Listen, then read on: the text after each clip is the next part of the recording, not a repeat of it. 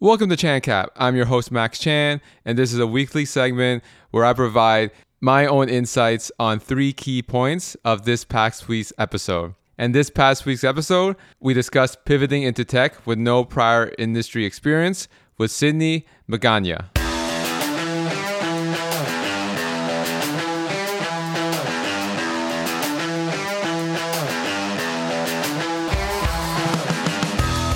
The first point I want to touch on is speaking to your target audience.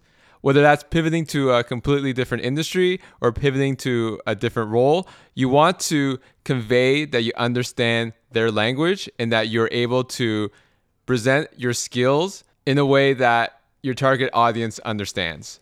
A common mistake that a lot of professionals make is that they're still writing their resume in their current role or current industry's language that doesn't connect with the new industry or new role that they're trying to go for. For example, they might be utilizing jargon that doesn't make sense in another field. So to help close the gap on this, a simple way is to just look at job ads in your target industry or your target role and write the resume in that language. This is the easiest way to highlight your transferable skills and connect the dots for either recruiters or hiring managers that are looking at your resume and evaluating you to see if you would be a potential candidate to fill the position. So again, if you are trying to pivot to a new industry or role, do some research beforehand.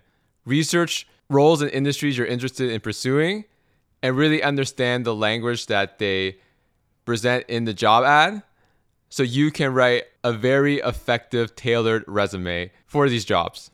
The second point I want to touch on is that there's more than one way to do things, especially in the job search. For Sydney, cold outreaching on LinkedIn didn't work for her. So she went another route, which is to utilize and maximize her warm network of friends and family.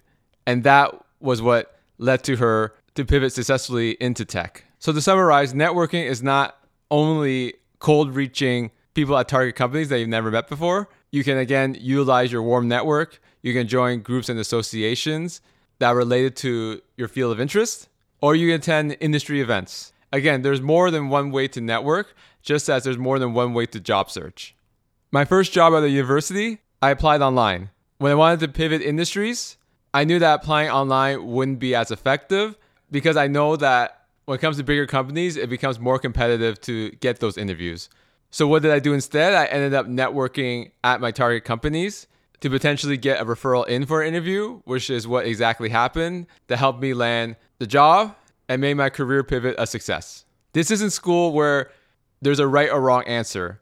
When it comes to the real world, there are multiple ways to approach a problem, and that's the mindset you want to get in your head in order to be successful in your career and in life in general. So if one way doesn't work, there is always another way you can think of to help you achieve your target goal. And the last point I want to make is stop thinking your lack of experience in a specific area a hindrance to your success. Focus on the stuff that you're good at. Focus on stuff that you're known for.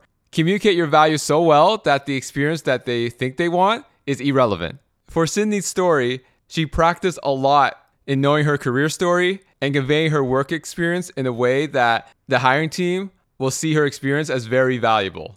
Combine that with the way she conveyed herself in the interview, which was having an open attitude, a willingness to learn, and just being curious by asking questions and getting the help she needs. The hiring panel had no worries about her being successful in the role. So to summarize, stop focusing on experience that you don't have and start focusing and promoting the experience and skills that you do, because nobody has everything that a job ad is looking for. So present yourself well, be confident, and deliver value that nobody else can in the interview. And that's this week's edition of ChanCap. Again, as a reminder, I post full interview episodes every Tuesday on all popular podcast platforms. So make sure you subscribe so you don't miss out. And in next week's episode, we will be discussing how to be effective and succeed in your career in a multi-generational workplace. Again, this is Chan with the Plan, the podcast, and I thank you for listening.